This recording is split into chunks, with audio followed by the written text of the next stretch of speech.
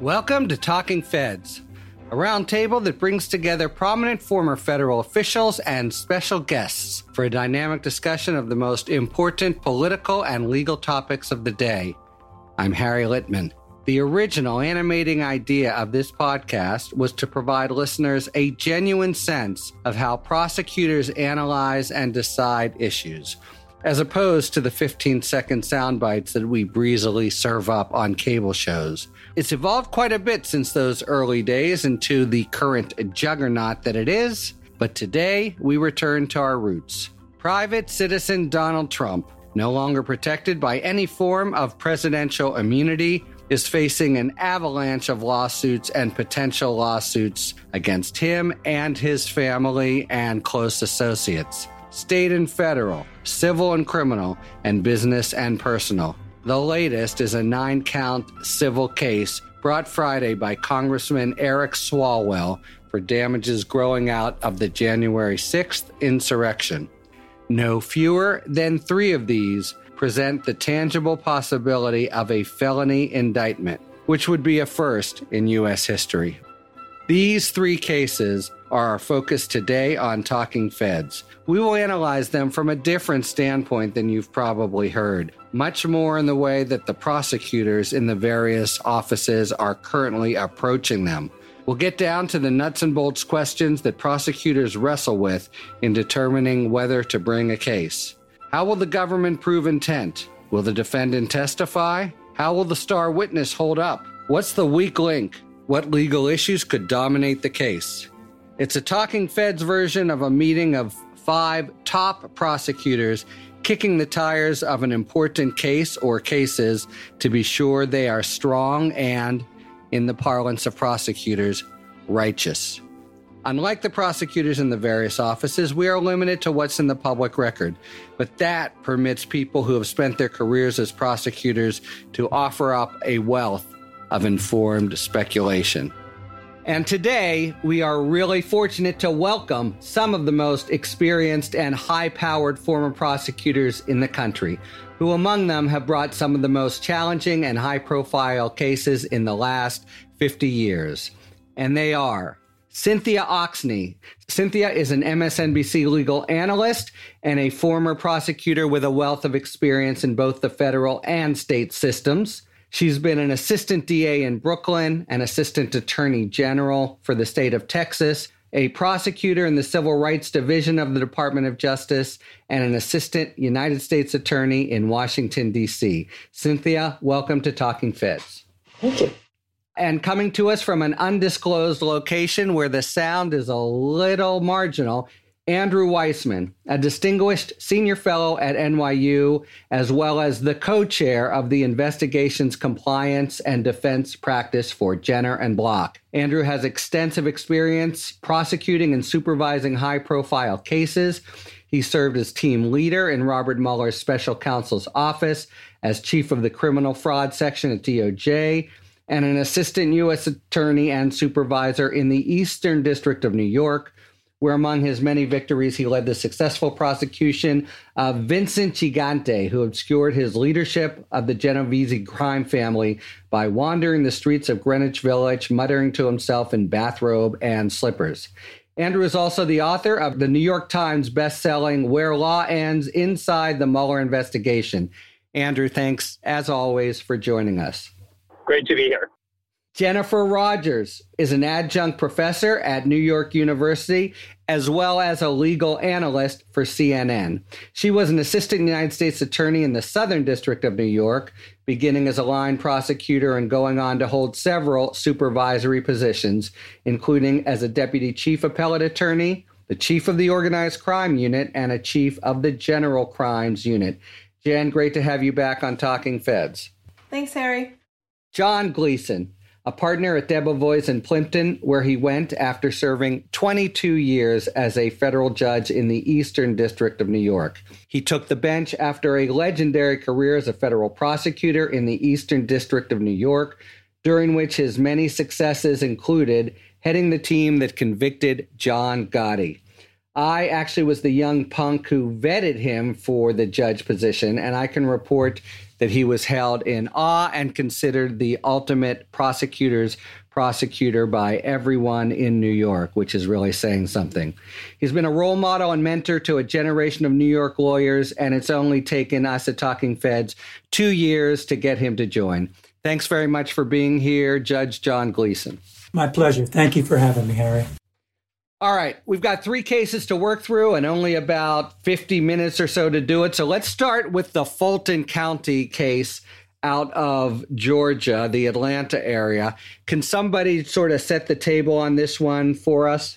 Sure, I'll set the table. This would be an interesting prosecution if it's brought. It's Fannie Willis, the Fulton County prosecutor, has stated her investigation has commenced into whether or not criminal activity occurred. And the essence, the bulk of the case really is a conversation many of us have already listened to, a long conversation that the president had with Brad Raffensperger, the Secretary of State of Georgia, in which the then president famously encouraged Raffensperger to find enough votes for the president to win Georgia, notwithstanding what many people believe are indisputable historical facts that the president lost Georgia. The potential allegations of criminal activity include solicitation of electoral fraud and false statements to Raffensperger and other government officials, related charges, conspiracy and racketeering. There's a federal offense that prohibits interfering with the people's right to elections. But this is all, we're talking all about the state charges that she might bring, right, as the DA? We are. So the question's going to be whether or not the president, in this fairly public conversation that included the chief of staff and one of the president's lawyers and the Secretary of State of Georgia and others, whether he committed a series of violations based on his effort to get people to throw the election his way. That's how the prosecutor would put it. Okay, now, by the way, he didn't know it was being recorded. It was interesting that Raffensperger did it. But you said many people believe, I would say almost all sane people do. Let's say Trump didn't, or a jury actually believed that he had won. Would that be enough to get him off if he's saying all these things and he actually believes they're true? Does that negative his intent? And does he walk? In the main, yes. And it's actually better, I don't mean to get all lawyer on you, but... Yeah, no, we're getting all lawyer today. Better than just a defense, because a defense connotes something that the defendant would have to prove. This is, it's not the court of public opinion that Ms. Willis would bring her case in. It would be a court of law in which at the heart of the prosecution would be an allegation the government would have to prove beyond a reasonable doubt, certainly with respect to any allegation of a false statement, that it was knowingly false. You'd have to prove that Donald Trump not only said things that were not true, but that he knew they were not true, and that would be the government's burden. That knowledge of falsity of his various allegations of electoral fraud would be integral to all of these claims. So, yes, around the edges, are there possibilities that a prosecutor might bring a charge that wouldn't require knowing false statements? Maybe, we could talk about that. But the gist of the case would absolutely require proof beyond a reasonable doubt that the former president knew that the statements he was making, that many people believe were patently untrue, were, in his mind, subjectively false. And is everybody down with that? The charge under Georgia state law, solicitation of election fraud. He does say, I just need X plus 1 votes, 11,780. If he's pushing on him to get them, and it's just that many, but he does think he won. Is everyone of a like mind that if that's all we can prove, that's not enough? Well, I'm certainly of that mind. If you can't prove that he knew that he didn't win the election, but there's lots of other things that can go in that phone call, in addition to the 11,780. Threatening in a way to the lawyer and to the governor. He's talking about a big risk to them. He says things like, well, there's nothing wrong. What about saying that you recalculated? He's doing different things to try to get around and what it feels like trying to get around the truth. But you can see that this trial could turn into a complete circus and a re-litigation of whether or not he won or not. I mean, just imagine who they would call to say he really did win. Well, what do you think? Who would they call? So you're saying they try to call people to say he really did win, or it would be reasonable for him to think it. So whom do they call for that? First, they could call him, but that's precarious, right? Yeah, they would never call him. They're not going to call him, but one of the people I think would be a potentially good witness, but fraught with peril, are the other people on the call with Donald Trump. So, classic defense is to be, I had my lawyers on the call, and I thought that if I thought it was doing anything wrong or illegal, they would have stopped me. And I think that may be a bit of a harder sell to a jury to get them to look beyond that. I agree with Andrew that proving as a historical matter the falsity of these statements is the easy part. Then the hard part's going to be the president's knowledge. And in a way, the president's lawyers would say that his defense is built into the statement. He said, this is what the political people are telling me. And the defense will be, look, he surrounds himself with sycophants who tell him what he wants to hear. They told him there was rampant voter fraud in Georgia. And the question is not whether or not what he said was false. The question is whether or not he believed that it was not false. And in a way, the defense would dovetail perfectly with a popular conception of his presidency, which is he wasn't very careful about learning the actual facts and lived in an alternative fact universe. Right, and you can tell they were feeding him information to support the big lie. He said, well, what about the X amount of people who were dead and voted? And he had a specific number. Well, somebody told him that number. What about the Dominion shredding something? Well, someone told him that. And Mark Meadows was on the call, and I think Andrew's right. Mark Meadows would come in and say, well, I told the president that there were problems. Mark Meadows will say whatever president wants him to say. So it could be very quickly a circus. Remember also, there's other things that are part of this too. There's him calling the investigator, find the fraud. There's him going to pressuring Kemp, the governor, to get a special session. There's the question about the U.S. attorney resignation. So there's other things outside of this call that could create the conspiracy. But there are problems with the intent question. Yeah, I'll just quickly specify for listeners. Yeah, the U.S. attorney quits sort of precipitously, and it seems now it's because he was ordered to try to pursue some kind of federal remedy for something that he knew was false. Okay, so I'm hearing everyone say this is a really tough case. Let me just zero in on one thing Cynthia said. So even if he believes it's true, he does at one point say to Raffensperger, Brad, this is criminal culpability. This could be a big problem. Is that not a separate offense, a kind of a blackmail under state law, even if he thinks that he's won the election?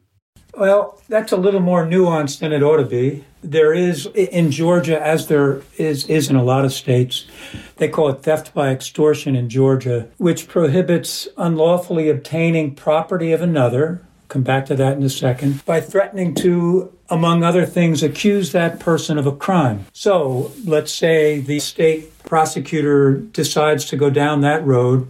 There's going to be the obtaining property part, and those of us who have been hanging out in the federal arena know how nettlesome an issue that can be. Second, there's going to be a fact issue because, of course, the president's lawyers are going to say he didn't threaten to accuse him of a crime. He didn't say he was going to take him to a prosecutor. And I've actually had cases, prominent clients whose identities I will never reveal to you, who have been the subject of shakedown attempts. And I've successfully pointed out to counsel for the people who are shaking them down that it violates the law to say you're going to go to the DA.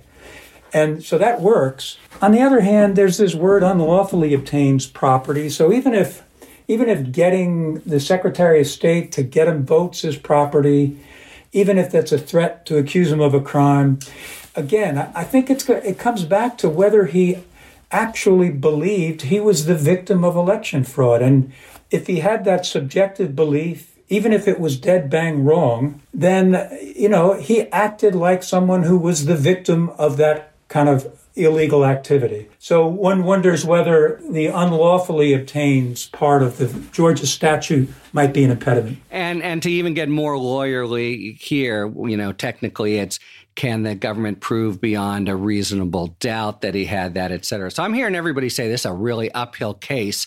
Take one step back now and just look or hear the sort of indications coming out from the Fulton County DA. It feels to me, notwithstanding all these problems that John and others are identifying, that she's pretty gung-ho. And it's a simple case and one that I think could be actually unveiled within a couple months. So I'm hearing the possibility of a real kind of debacle. This would be the first indictment ever against a former president, and it might turn into a circus, as Cynthia said. Does your reading of the tea leaves also indicate that she's leaning heavily toward bringing charges? Hard to say with any certainty, but look, prosecutors like Moby Dicks, and let's face it, there's no bigger Moby Dick out there now. And second, you're talking to a bunch of lawyers here. Not likely to be a whole lot of lawyers on that jury in Fulton County. So that's another factor that I think weighs in favor of kind of discounting all the concerns that we've expressed here. All right, but we're good prosecutors, and one of our jobs here is to decide whether a conviction is probable, also whether it's sort of righteous. So our job, I assume, if we think that it's not probable, is to stand down. Everyone agree? Hey, Harry, can I ask you a question? What do you think about the DA giving interviews on this? I'm old school. Yeah, I think she's too out front. She's a new DA. In general, I'm a fuddy-duddy Fed. And now you've been in both roles, so maybe you're not. But, I think you speak only through your filings in court.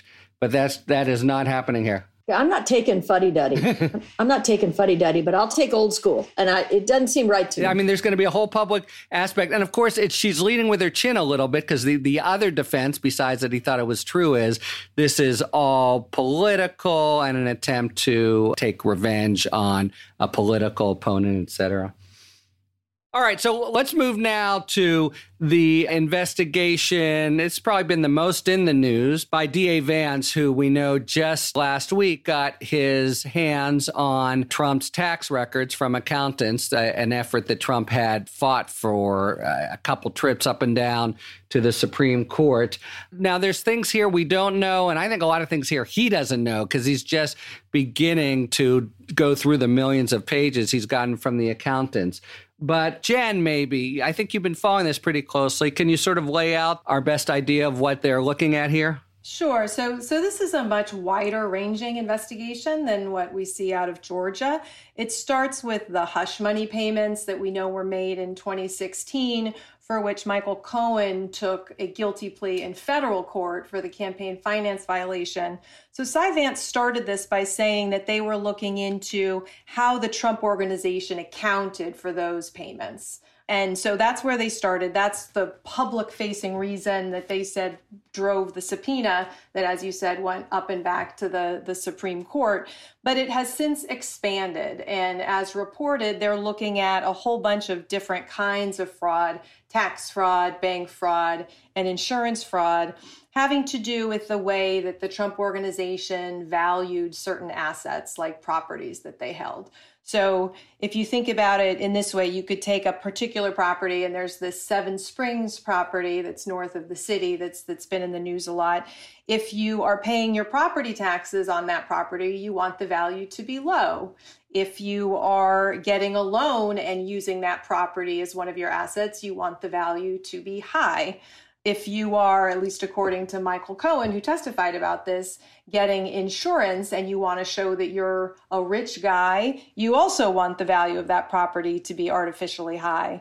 And this particular Seven Springs property was actually used for a tax write-off. They gave a conservation easement as a donation and took a tax write-off of that. So that, of course, they want to be artificially high so that they can take a big tax write-off. So you can see the ways that you have an incentive to change around, manipulate the value of a property depending on what you're using it for. And Michael Cohen has said that that is what was happening with various properties in the Trump organization and that Donald Trump knew about that. Yeah, so he says that's their basic MO. I've had cases like this where very confusing, paper-driven charges suddenly become clear because the low value is hard to grasp from some jurors and the high value, but when you put them next to each other, the contrast screams out. But, in explaining this, just setting the table, Jen, I think you were inevitably had to say the name twice, Michael Cohen. What's your guys thinking about how much the case has to be made through him? And is that a big problem? He's been convicted and people know he hates Trump. Well, worse than that, I mean, the feds didn't sign him up because he wouldn't come clean and he wouldn't plead guilty to what they want and he wouldn't tell them about all of his criminal activity. So, by the way, and that's Brady material, right? They're going to have to tell the defense that fact. Yeah, so he is, I would say, a troubling witness, to say the least. And I think that's why it's been reported that Vance is circling around Alan Weisselberg, the CFO of the Trump organization. He's effectively the accountant, the books and records guy who knows where everything is buried, If he cooperates, he's classic. Well, what do you guys think? Who do you put on first? Any of you old trial lawyers, who do you put on first in this case? I'll take a crack at that. So I think there's no way in God's green earth that Michael Cohen is going to take the stand. Even take the stand. They don't even put him on. Okay. It's also the case he doesn't seem to have any direct evidence anyway. And I'm all for witnesses who have committed crimes in the past, but he has neither really good direct evidence and, as Jen said, has not fully cooperated with the government. So he's sort of a non-starter. Even on this core point, Andrew, of just the valuation of the Stormy Daniels payment and, he's got the phone call. All of that, I think you're going to be able to get through other people. And I don't actually see the Stormy Daniels piece as being the critical piece. I think this looks to me like just a classic financial case that Jen said. We're going to be looking at bank fraud, insurance fraud, tax fraud. Did Donald Trump and other people follow their motives of inflating when it was in their interest and deflating when it was in their interest in inconsistent ways? This is exactly what we did with Manafort. I think the trick here is going to be similar to what we talked about in the Georgia case, which is you have to prove Donald Trump's intent. Right. And having the accounting records and knowing what the accountants were told and by whom is going to be critical. It helps the government that it's a small organization and there aren't that many people for Donald Trump, a notorious micromanager, to have relied on. But I think Alan Weisselberg is either going to be the fall guy or he's going to be the key cooperator. And that traditionally in an economic crime case like this happens with the CFO. They're sort of in the wrong place at the wrong time. And I think there's going to be enormous pressure on him to flip. To flip and cooperate. I mean, it could be both, right? The government could put him on and say, we did all these things, I told Trump, and then the defense comes forward. Here, I think his defense is more routine. I mean, in the Georgia case, we have the strange psychology of Donald Trump and how he believes falsehoods, perhaps. Here, I think it's pretty standard that a CEO would say, I was too busy, the accountants did it, I never heard what they said.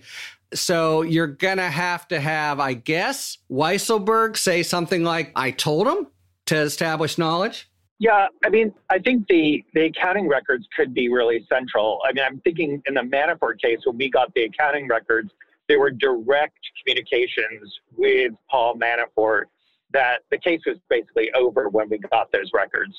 So here, it'll be interesting to see what, if anything, happened directly with Donald Trump.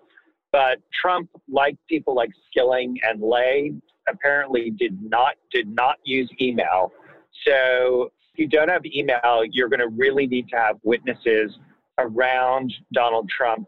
But there are other people who work there aside from Weisselberg. And so you can be pretty confident that the DA is going to be approaching all of them and trying to jam them up because they'll need it. And approaching them in a starchy way, like saying, you better cooperate or we're going to charge you? Yeah. Right. I would say in a traditional way. You build a case, and unlike what happened in the special counsel's investigation, they're not going to have to worry about somebody pardoning them, because Andrew Cuomo, if he is still the governor, is not going to be pardoning any of these folks. You think Trump moves, and do you think he's successful if he does, for a change of venue? He'll say, New York hates me. I'm from New York. They know me, so they loathe me there. I don't think he'll get a change of venue, but I wanted to make one point just as an old Brooklyn ADA, and that is that the grand jury process is very different as he's developing this case. You can't just put everybody in the federal system. You would put all these people in the grand jury and make a record, and you could use that and build on it. Or you'd put an agent in the grand jury just to say to say, I did this interview and so-and-so told me X, Y, and Z. You can't put hearsay in the grand jury in the state system. Okay, well, you have to follow the rules of evidence. So you can't say, hi, I'm Special Agent Joe, and I spoke with Rosemary Verlabic, I can't pronounce her last name, and she told me that Trump told, you can't do that. There's no hearsay. So you have to actually put it in as if you were putting it in trial, and it makes it much more cumbersome. And they get immunity too, right? They get transactional immunity. It's blanket immunity. It's get out of jail free. They basically are not going to get charged in the case. Yeah, unless they waive it. So if you put the wrong person in, you might afford transactional immunity to the person who committed the crime. Another reason you don't want to have Michael Cohen in, but how can you put him on without having him in? Well, you can't. And like, for instance, you might be interviewing all these accountants to try to find out who learned what, and all of a sudden you've put in the wrong accountant. The other thing is that I'm really interested in focusing on this woman from Deutsche Bank, Rosemary, whose name I can't pronounce, Vrablic, because she supposedly also knows where the bodies are buried and how it was done and how these loans were done specifically on the properties in New York City. I'm looking to see if they can do something about flipping her. You guys have all worked in and around New York a lot, and Vance has brought on, they've got a lot of powerful trial lawyers in the DA's office, but he's brought on a big former Fed, Mark Pomerantz. Do you guys know him? And what did you make of that move?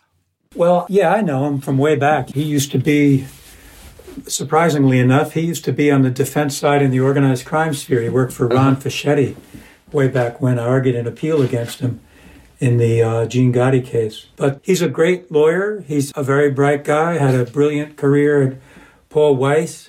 I was a little surprised to see that Cy did that because, as you say, there are a ton of very accomplished lawyers in the district attorney New York office. But I suppose it's a measure of the seriousness with which Cy's going forward with this investigation. So I started at SDNY just after Mark Pomerantz left as chief of the criminal division during his second term. I didn't work with him personally, but I have to say he's one of the legends of the office. You always heard he was just a brilliant trial lawyer, one of the best criminal division chiefs we ever had. So I've only ever heard really stellar things. And I think, just to Judge Gleason's point, certainly Cy Vance has an amazing team with plenty of talent. It may just be that Pomerantz wanted to come in and help, not so much that they desperately needed him, but that he was willing to do it. And certainly he has decades and decades of experience. So I look forward to seeing what they do. Between that and the move to retain the firm that can help with the forensic kind of digital searching and evaluation of the accounting and tax side of things, they're clearly very serious and looking to move forward quickly.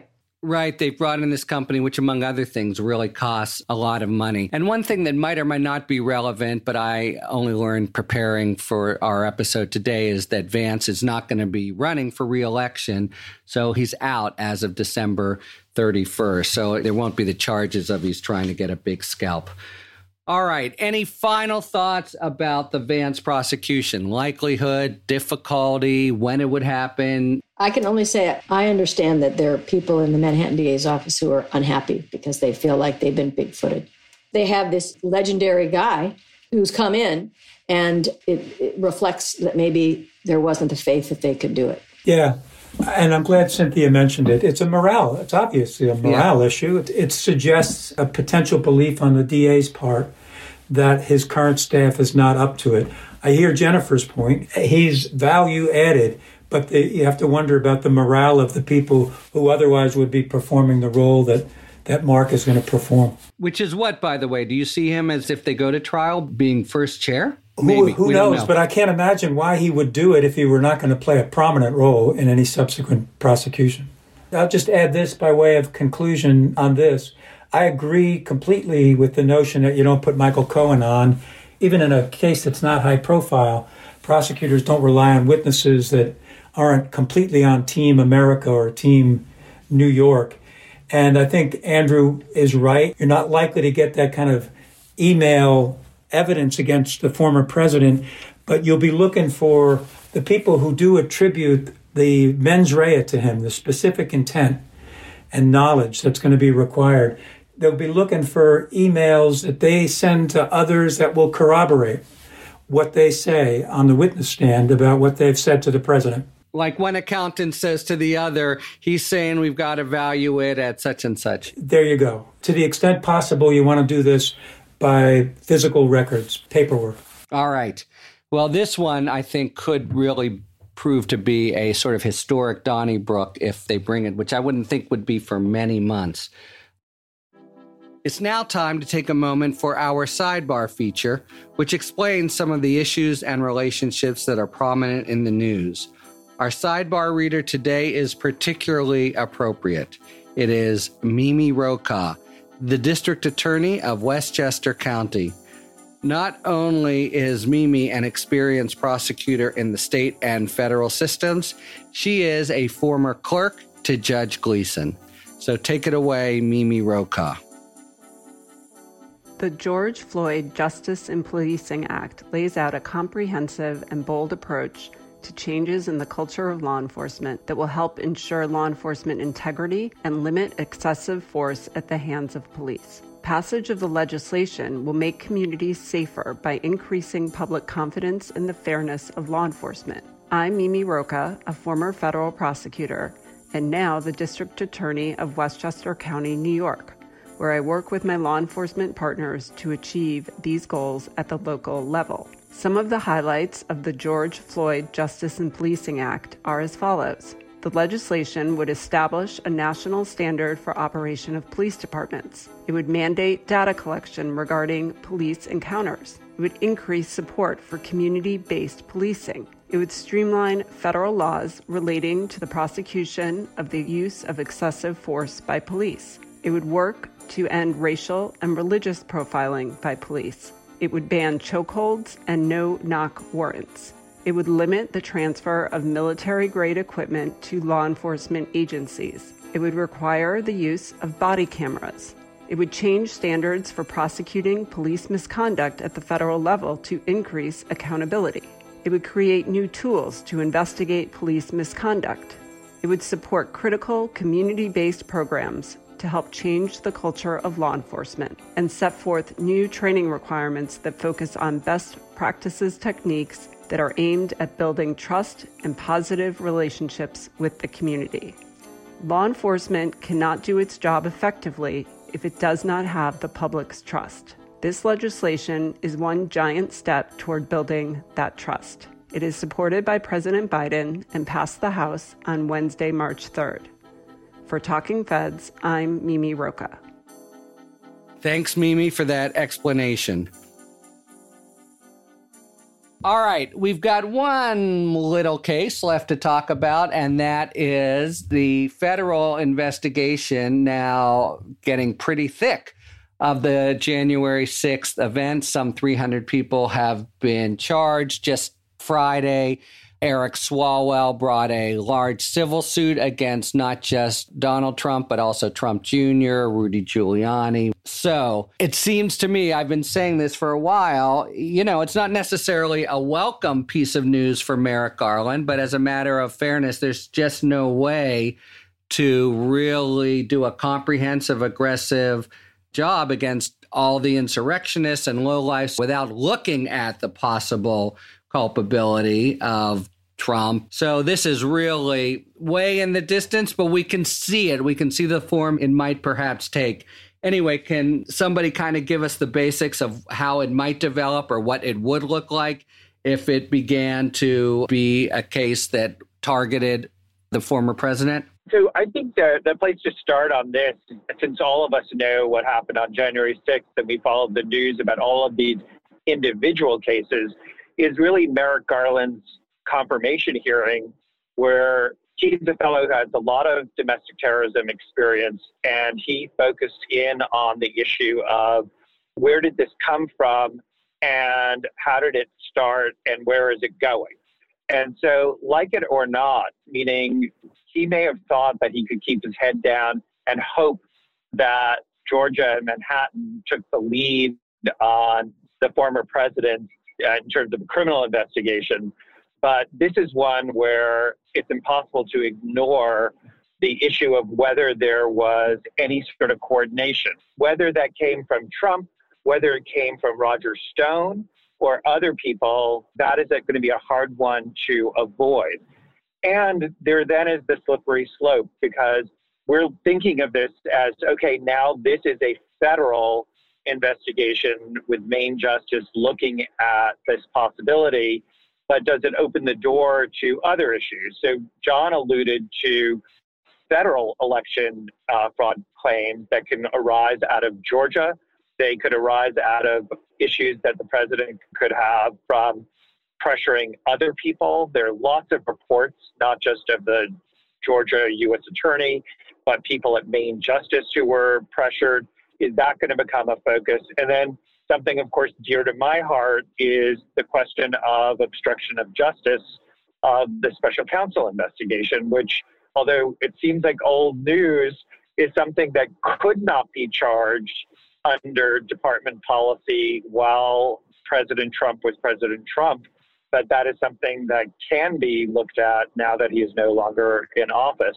And that also has slightly different legal parameters than in our discussion of the Georgia case, because the president there can't say, well, I just thought the investigation shouldn't have been brought, and that's why I obstructed it. So, his belief in our investigation and whether it was a witch hunt or not is going to be more motive proof than it is a defense. So I think this is one where I think it's going to be a very difficult hot potato on Merrick Garland's desk. Yeah, so this is a really good point. And the obstruction, I think probably if he had left office with those few crimes trailing behind him, the kind of sense that had been developing was you could let it go. But as you say, there's just no way fairly to really go hard at the whole January 6th situation without at least giving them a hard look. All right, let me start there. This is probably reminiscent of things that happened with Gotti and Gigante. He obviously inserts opportunistically a couple phrases in his January 6th speech that he'll point to a lot, or his defenders will. I'm thinking you guys are thinking also that we don't see Trump testifying here.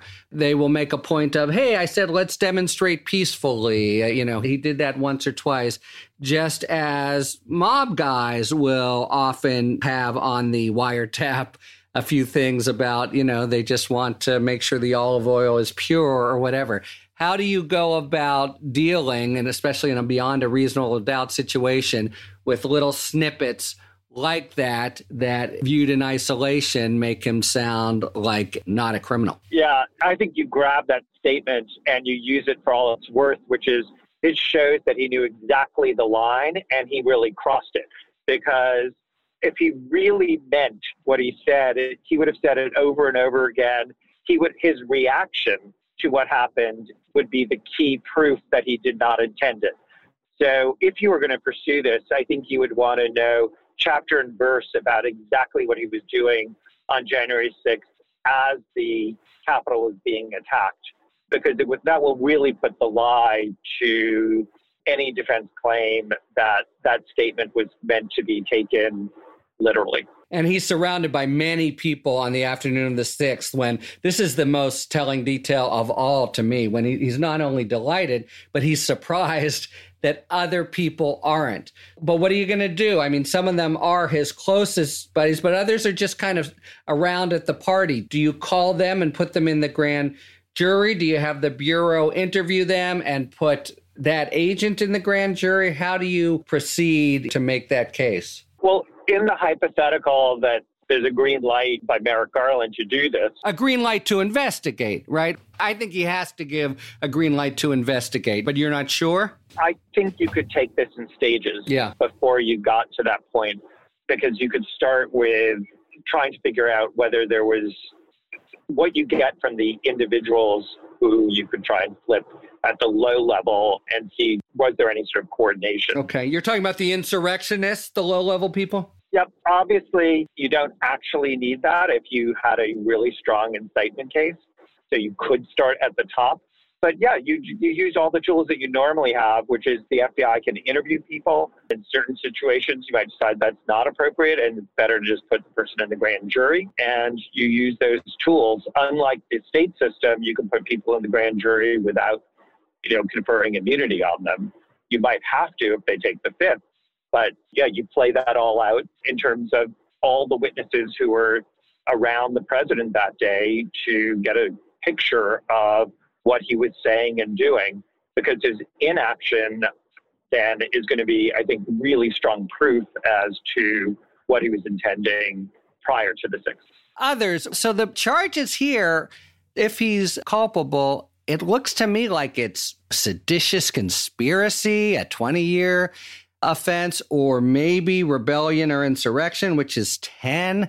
I mean, do we need some kind of lesser included offense here so it's not as if the DOJ is taking it upon itself to make sure that the former president dies in prison? You see what I'm saying? I see what you're saying, and you'll forgive me for not directly answering that particular question.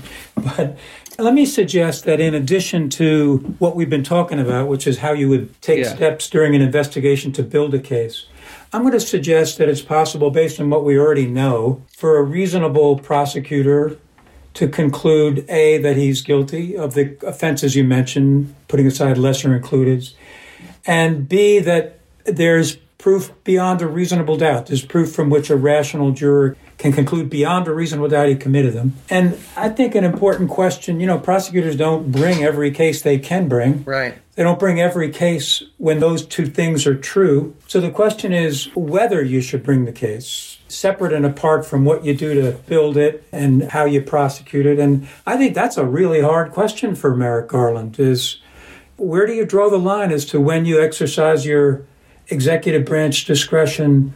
Yeah, I think this is a good endpoint. I'd like to hear everyone's thoughts on this. You often, of course, exercise prosecutorial discretion, but typically because the harm is not so large, or maybe someone's cooperating. We have a very unusual, even singular set of circumstances here, which is Merrick Garland knows and the line prosecutor knows that you bring this case, it's going to roil the country and inflame domestic terrorists. I don't see a spot for that in the principles of federal prosecution, yet it seems odd to just close your eyes to it. What role, if any, does that kind of special factor play, and does it differ for a line prosecutor and a Merrick Garland? I'll yield to my colleagues in a minute, but let me suggest this. That kind of hydraulic pressure that those consequences you described, Harry, can place on a prosecutor could influence those intermediate steps, the determination whether or not they can prove guilt beyond a reasonable doubt, whether or not they believe guilt sufficiently to bring the case. So it's not, I don't think it's as cut and dried as you suggest. Should it be? Should it influence the intermediate steps? Or are you just saying it does as a matter of human nature? It does, and we have to recognize that. I remember vividly when those riots were happening, Rodney King got charged federally immediately, notwithstanding the Pettit policy, to quell riots in L.A. So I think concerns like this operate at a human level, and there's no avoiding that topic and those considerations. Yeah, it seems to me that the pressure is on not to prosecute on some level, because Biden has made it very clear that he wants to put Trump in the rearview mirror. And unless some investigation brings up real coordination, either with getting people to D.C. or paying for them to come to D.C., or if, for example, the White House photographer has pictures of Trump jumping up and down with joy as it was happening, or somehow in the Defense Department it becomes clear that Trump intervened personally and made sure that the National Guard was not there, there is incredible political pressure on Garland and whoever is the United States Attorney in D.C.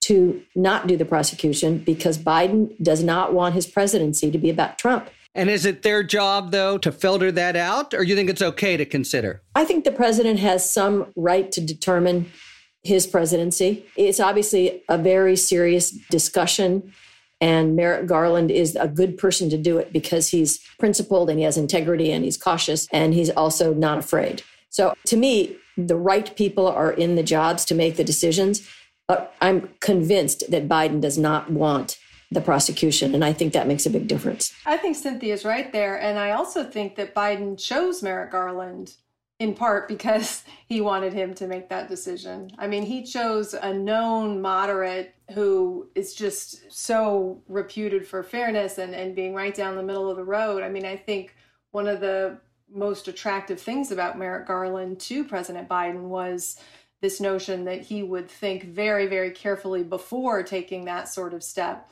I agree with Cynthia that President Biden doesn't want this prosecution, probably. And I think he chose Merrick Garland hoping that he might decide that it shouldn't go forward. I do think that Garland can and should consider broader consequences of litigation. I mean, I think a prosecutor should think about those things or can think about those things. And I don't know what the right answer is as to whether to do it or not. But I mean, I do agree that Biden probably chose Merrick Garland because he thought he would be least likely to go forward. So I come at it from a slightly different perspective. I don't think this is an easy call, but I start with the president is not supposed to be above the law. And if he broke the law and the crime would otherwise be prosecuted by anyone else, against anyone else who did this, then there's a really strong argument for going forward. So with respect to the Manhattan charges, assuming that can be proved beyond a reasonable doubt, and it's tax crimes, bank fraud, insurance fraud, the fact that the president committed those before he was president should not result in his now being immunized just because he became the president. And by the same token, I actually think from a presidential point of view, I think it is really troublesome to have no consequences for obstructing a special counsel investigation, because if that's the precedent that you can do that and you cannot be charged while you're in office, and then de facto, once you're out of office, we should all move on, then all of the talk right now about how should the special counsel rules be changed is for naught, because I don't know why you'd bother having a special counsel going forward. All right. So there you have it. I think the spectrum of opinion demonstrates this is an incredibly rich and nuanced question with huge real world consequences for Biden and Merrick Garland.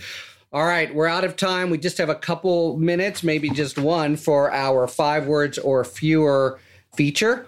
The question today comes from Tori Abramson, who asks, following up on this discussion, if there were to wind up having charges against Trump based on the January 6th events, when would they be? 5 words or fewer, anybody? Well, everybody, but anybody first. I'd say when hell freezes over. Biden against a federal prosecution. End of 2021. Not in our lifetimes. And I'll say 18 months, more reason to decline. Thank you very much to Andrew, Cynthia, Jen, and Judge John Gleason. And thank you very much, listeners, for tuning in to Talking Feds. If you like what you've heard, please tell a friend to subscribe to us on Apple Podcasts or wherever they get their podcasts. And please take a moment to rate and review this podcast. You can follow us on Twitter at Talking Feds Pod to find out about future episodes and other Feds-related content. You can check us out on the web, talkingfeds.com, where we have full episode transcripts. And you can look to see our latest offerings on Patreon, where we post discussions about special topics exclusively for supporters. And these aren't outtakes or ad-free episodes, though we do have them there, but original one-on-one discussions with national experts. Just in the last few days, we've posted discussions with Larry Tribe about the impeachment clause, Natasha Bertrand about the sanctions against Russia for the poisoning of Navalny, and Jessica Levinson about the oral argument in the voting rights case in the Supreme Court. So there's really a wealth of great stuff there. You can go look at it to see what we have and then decide if you would like to subscribe. Submit your questions to questions@talkingfeds.com, whether it's for 5 words or fewer or general questions about the workings of the legal system for our sidebar segments. Thanks for tuning in. And don't worry, as long as you need answers, the feds will keep talking. Talking Feds is produced by Jennifer Bassett and Rebecca Lowe-Patton. Our editor is Justin Wright.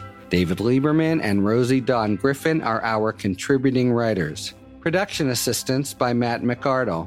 Additional research by Abby Meyer. Our consulting producer is Andrea Carla Michaels. Thanks very much to Westchester District Attorney Mimi Rokaw. Our gratitude, as always, to the amazing Philip Glass, who graciously lets us use his music. Talking Feds is a production of Dolito LLC. I'm Harry Littman. See you next time.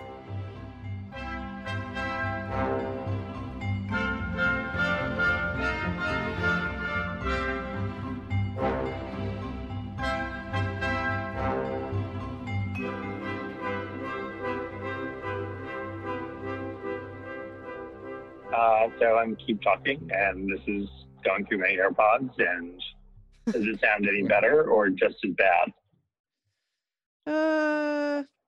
Is it any chance you're in a submarine? No, I'm sorry. Now is the winter of our discontent. Okay. He's standing under the 7 train in Jackson. Right.